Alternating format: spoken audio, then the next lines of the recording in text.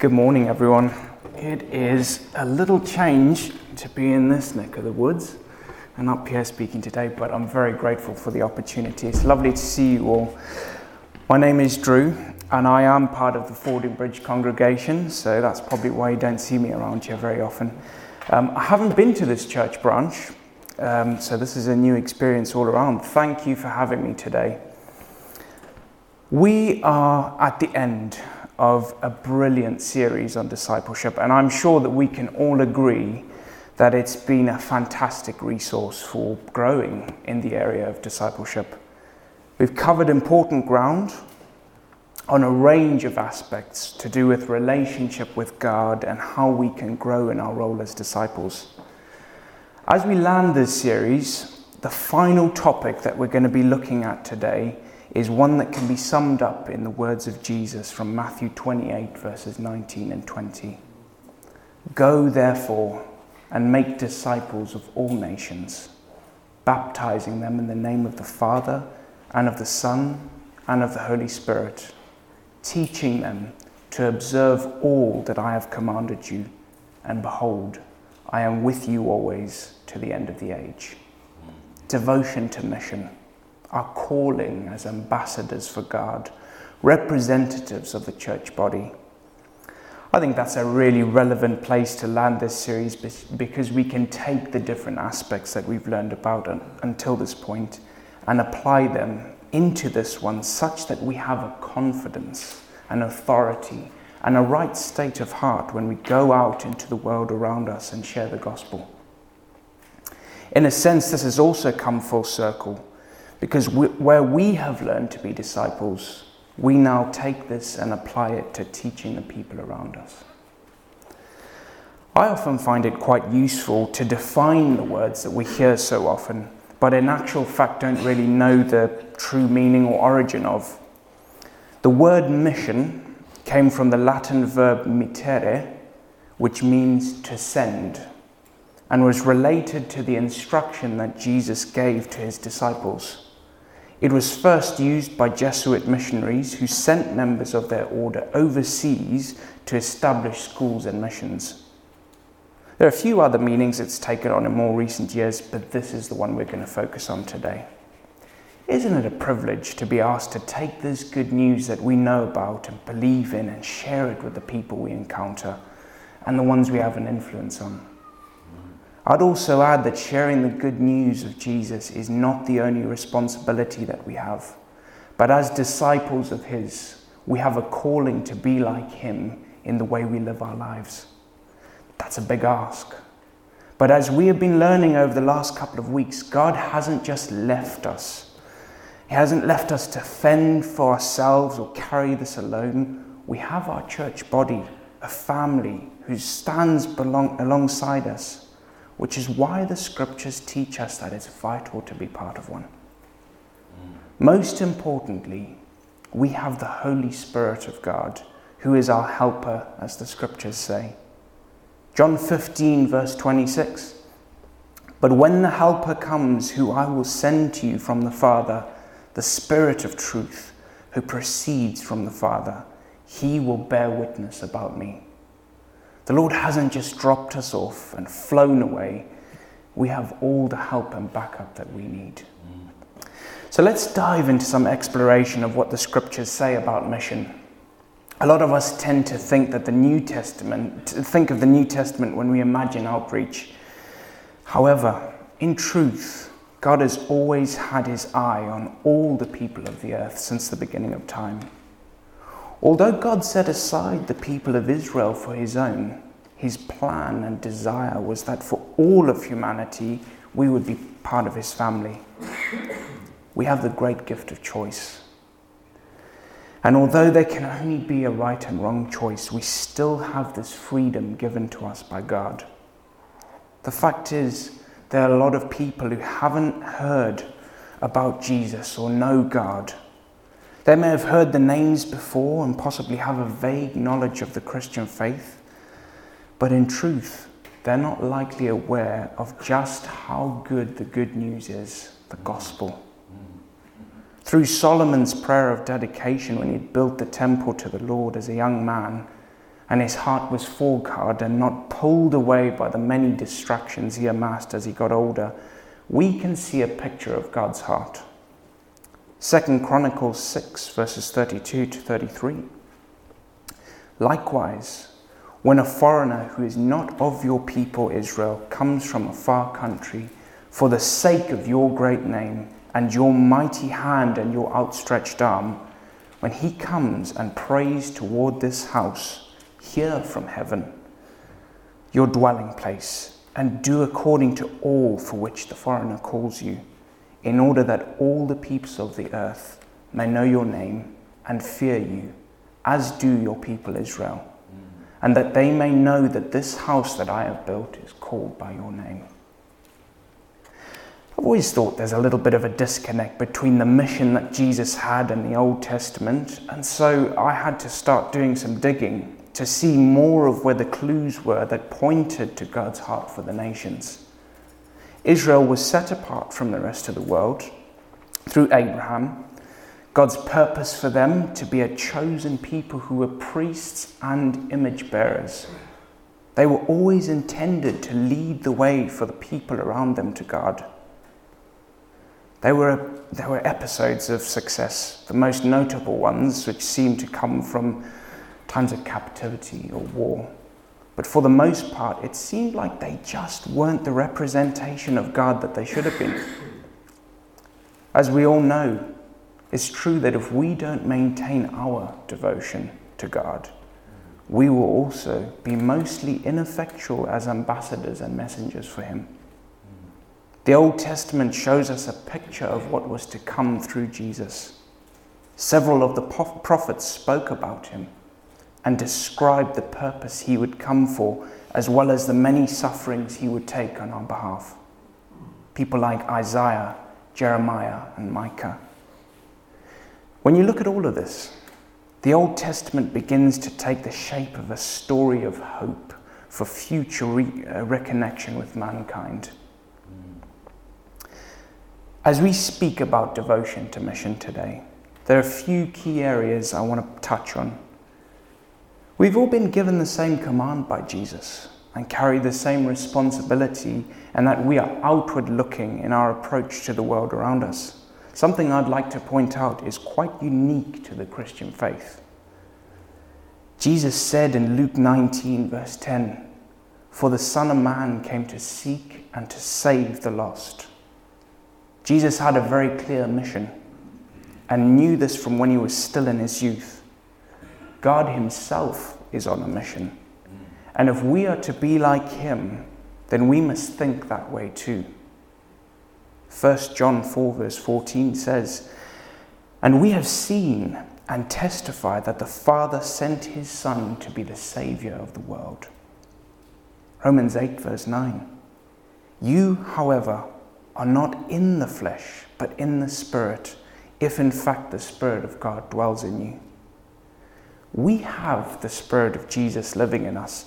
The same authority and power that God sent his Son Jesus in to deliver the gospel, we carry as well. So we need to ask ourselves, what can we take from the life Jesus lived and the disciples that he made and apply it to ourselves such that we become more successful in our outreach and mission? I believe that firstly, we must consolidate our hearts and where we are drawing our hope from, because we can't build anything without a firm foundation of our own. Secondly, we must look at our characters and the various strengths that we each possess and how different giftings come into play.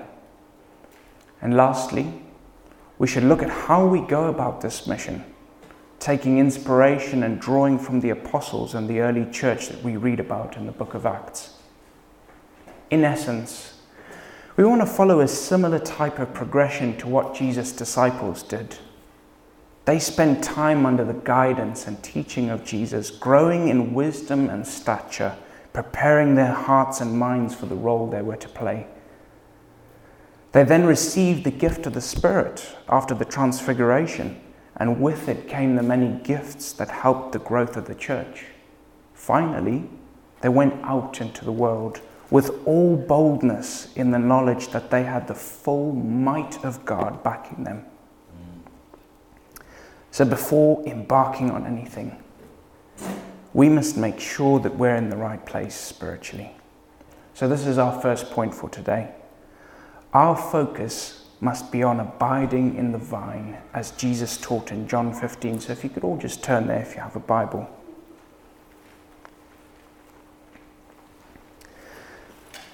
I am the true vine, and my Father is the vine dresser. Every branch in me that does not bear fruit, he takes away. And every branch that does bear fruit, he prunes, that it may bear more fruit. Already you are clean because of the word that I have spoken to you. Abide in me, and I in you. As the branch cannot bear fruit by itself unless it abides in the vine, neither can you unless you abide in me. I am the vine, you are the branches. Whoever abides in me, and I in him, he it is that bears much fruit. For apart from me you can do nothing. If anyone does not abide in me, he is thrown away like a branch and withers, and the branches are gathered, thrown into the fire and burned. If you abide in me, and my words abide in you, ask whatever you wish, and it will be done for you. By this my Father is glorified, that you bear much fruit, and so prove to be my disciples. We can't be effective on our mission if we aren't drawing our inspiration, wisdom, knowledge, and drive from God. How often have you gotten caught up in a conversation or an argument for the sake of it, just to prove your point with someone? I know I have. Instead of letting the Holy Spirit take over and speak into that situation, I use my own intellect and with a type of brute force, which in a way is like bashing them over the head with theology. I don't believe I've ever seen a positive result from this. This is what the Bible would call spiritual immaturity. Ahead of anything, our eyes must be on God. We need to be committed to him first before we can go out to make disciples of the nations.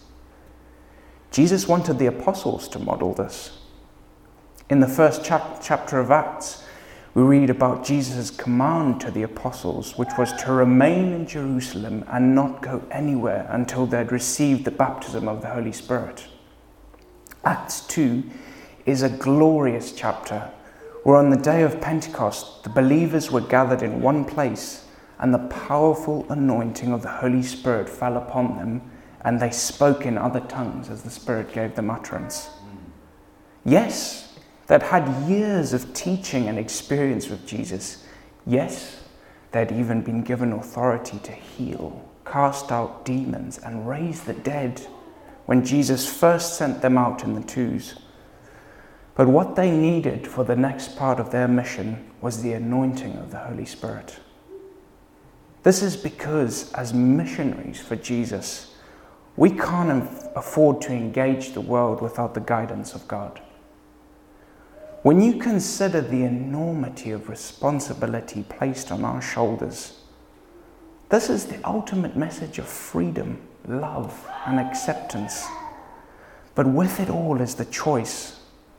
Will someone choose Jesus and his perfect free gift, the only God, the one true God with his hand outstretched, beckoning relationship? Or will someone reject that and be condemned to an eternity of separation from God? When we put it in that perspective, it's crystal clear that the stakes are as high as they can get.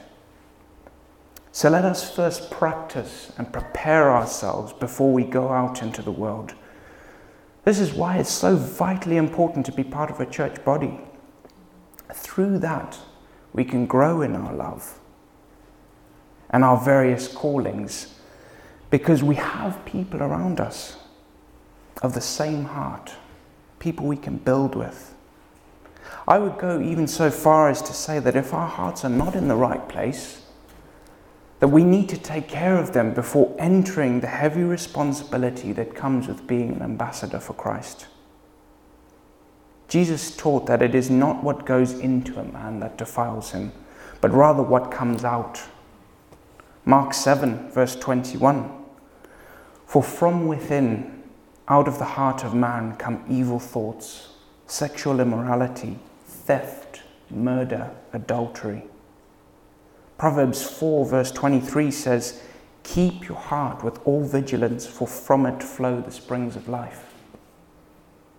The apostles themselves had to go through a time of preparation and growth before they could be entrusted with the mission of preaching the gospel. I love the letter to the Ephesian church because the writer, likely Paul, covers three main themes: Christ's reconciliation of all creation to himself and God, the unity that he brought, and finally, how we as Christians must live as new people. The climactic chapter at the end summarizes everything by telling us that we must put on the whole armor of God. The different pieces that he details reveal a need for preparation and readiness. Truth, righteousness, readiness that comes from the gospel of peace, faith, recognition of our salvation, and the word of God.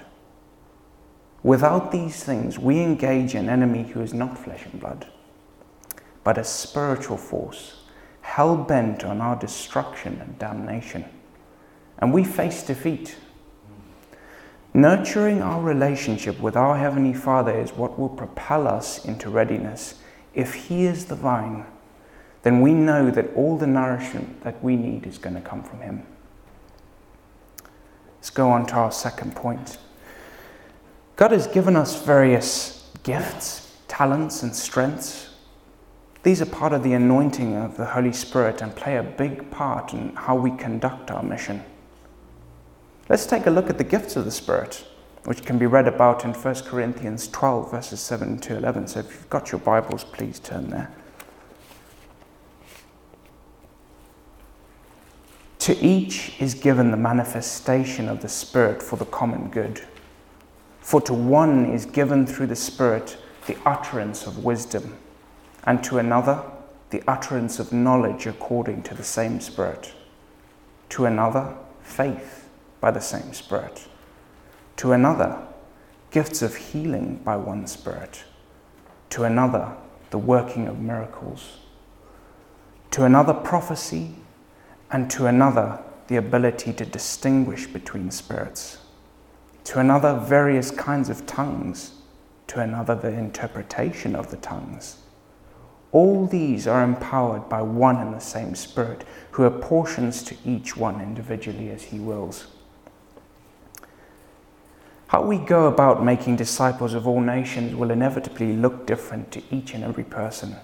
That's because of these different gifts. The book of Acts is a great story of people like you and I who were obedient to the command of Jesus and saw the church grow exponentially along with signs and wonders that they probably never dreamed of seeing. I truly believe that this is an area that we'll see much more growth in if we put into practice the elements of devotion that we've learnt about in this series. Jesus himself made use of miracles, signs and wonders while on his mission. Let's draw in and allow God to operate through these various spiritual giftings. As it says in 1 Corinthians 14 verse 1, pursue love and earnestly desire the spiritual gifts, especially that you may prophesy. There are many places in Scripture where Jesus performed a miracle or operated according to the Spirit, and it had a profound effect on the people who were its recipients. One of the more outstanding ones we can read about is from John 9. Jesus and his disciples are walking somewhere, and they come across a man who is said to have been blind from birth. The disciples ask Jesus, "Teacher, why was this man born blind? Whose sin made it happen? Was it his own sin or that of his parents?" Jesus answered them and said, "It was not any sin of this man or his parents that caused him to go blind. He was born blind so that he could be used to show what great things God can do. Jesus spat on the ground, made a bit of mud, which he rubbed onto the man's eyes, and then told him to go and wash in a specific place. When he did this, his sight was fully restored. This caused no small stir within the community because a man who had been blind from birth was now able to see. The people began to ask him questions, and through that he was able to tell of how Jesus had performed the miracle. In fact, several scriptures later, we can see how this man was called before the religious leaders and questioned about how he had regained his sight.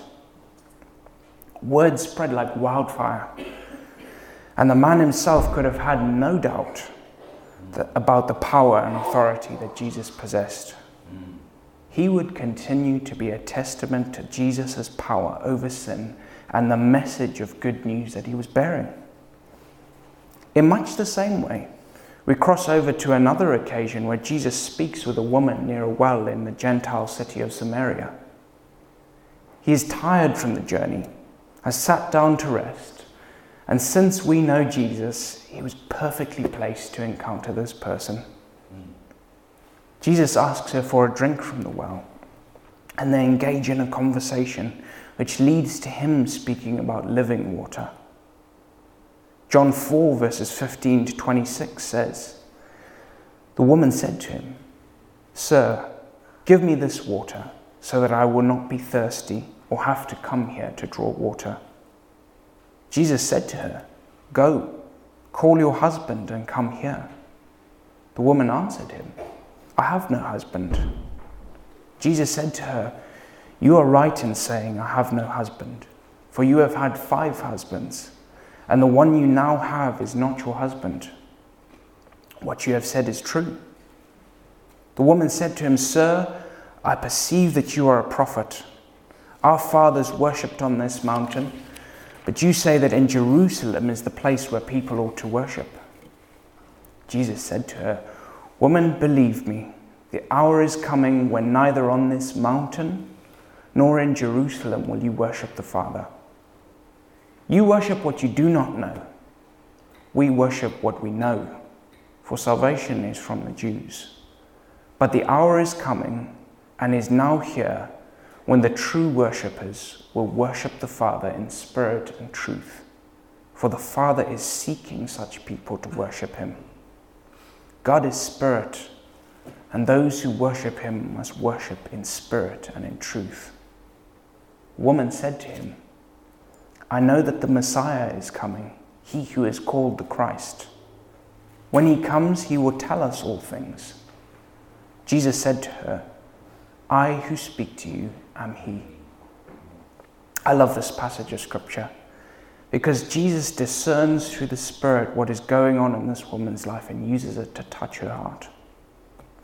Later, she goes into the city and tells them, "Come and see a man who told me all that I ever did. Can this be the Christ?" The scriptures say that many people believed in him from that town because of the woman's testimony. Let's be open to the prompt of the Spirit and listen to his voice, because this can be a reality with us as well, and act as a tool on our mission for the Lord. Let it be known, though, the supernatural is not the point of the message of the gospel. Rather, it's a part of it and reveals the heart of God for goodness and righteousness. It's been my great privilege to see various spiritual giftings that people have within the church body, much to the extent that I have even been affected by them. Not only that, but our characters mix together in a kind of union that you don't see very often. Our common love for God brings together a force that the devil cannot stand against. And it's our differences that make us who we are, but also allow God to reach all people.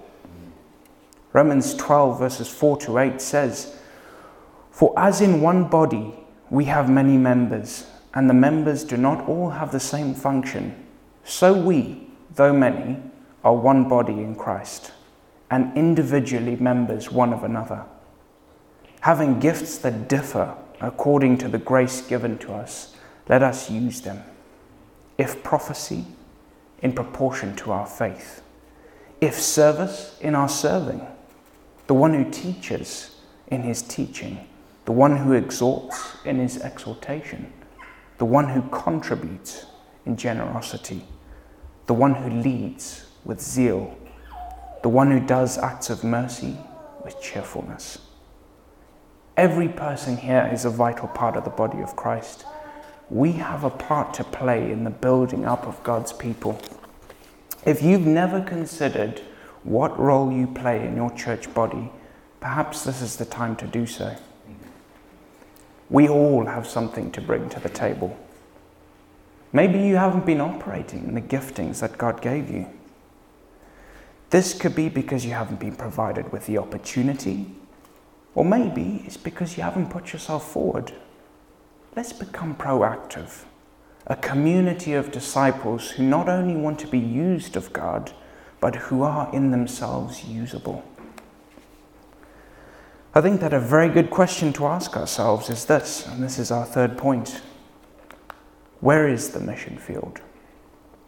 Where do we need to focus our attention in terms of preaching and speaking this good news? Much like with the gifts and talents, this is going to differ from person to person. Don't fall under condemnation because you're not a missionary in a foreign land, living from day to day and relying solely on the miraculous provision of God. There are people here who will most certainly have that calling, and they must follow it because there is a wide world out there, and a large part of it need a brave person or people to deliver what God has called us to do. I believe that even more so, the common mission field is the one that each of us lives in. The familiar places like your job, your gym, your clubs, your local pub, your home.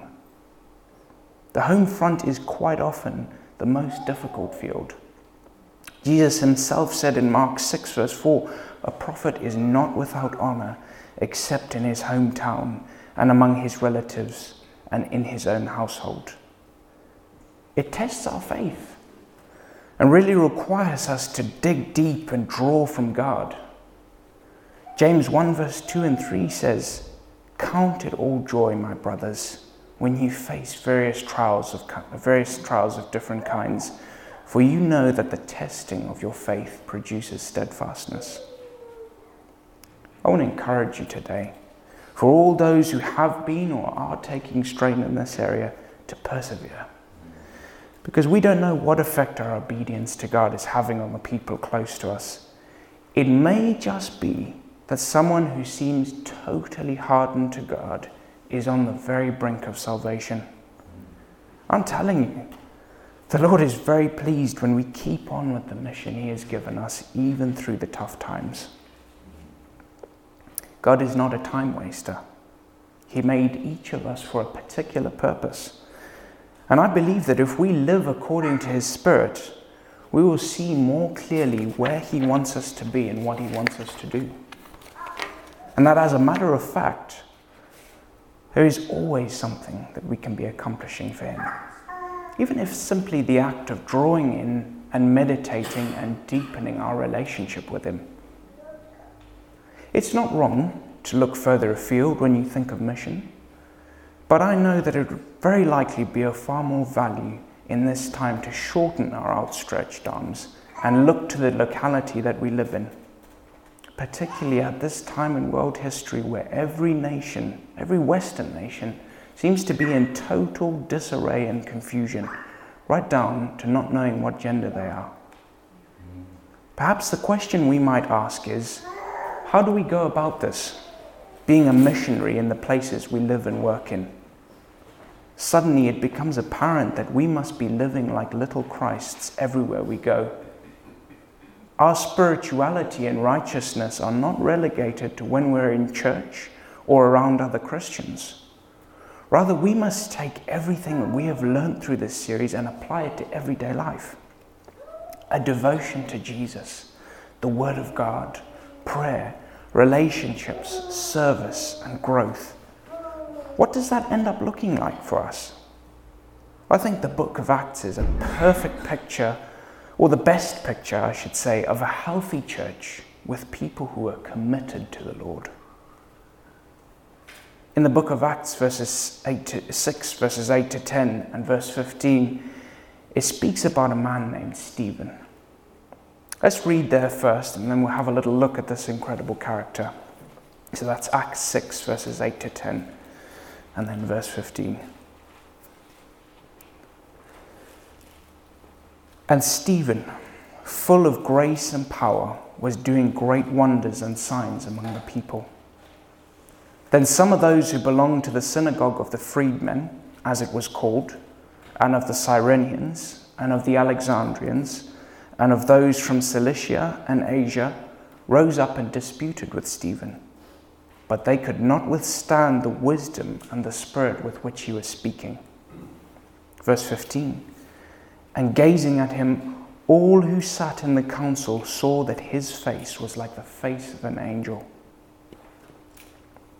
Stephen has a very short introduction, and from what we can gather about him, it was very likely that he was a Hellenistic Jew, someone of Jewish descent who had been born outside of Israel. He fully accepted the message of grace and hope that the apostles had brought, and is described as a man who was full of faith and of the Holy Spirit. There came a point where the apostles needed to delegate responsibility of food distribution to trusted people, as they themselves wanted to devote more time to ministry and prayer. Stephen was one of these people.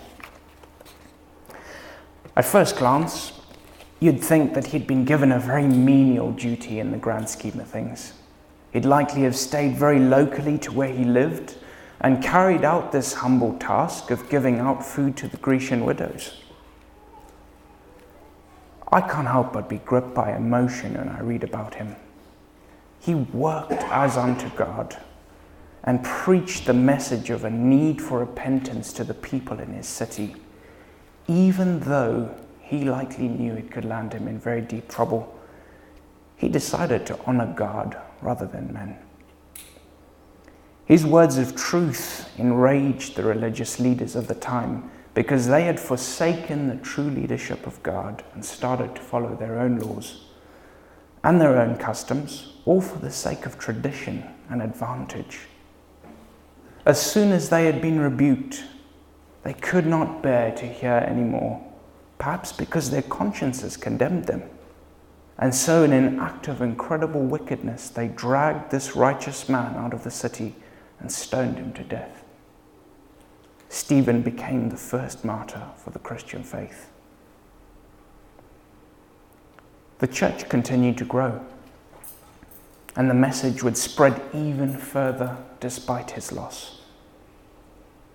The life that Stephen lived is an example of obedience.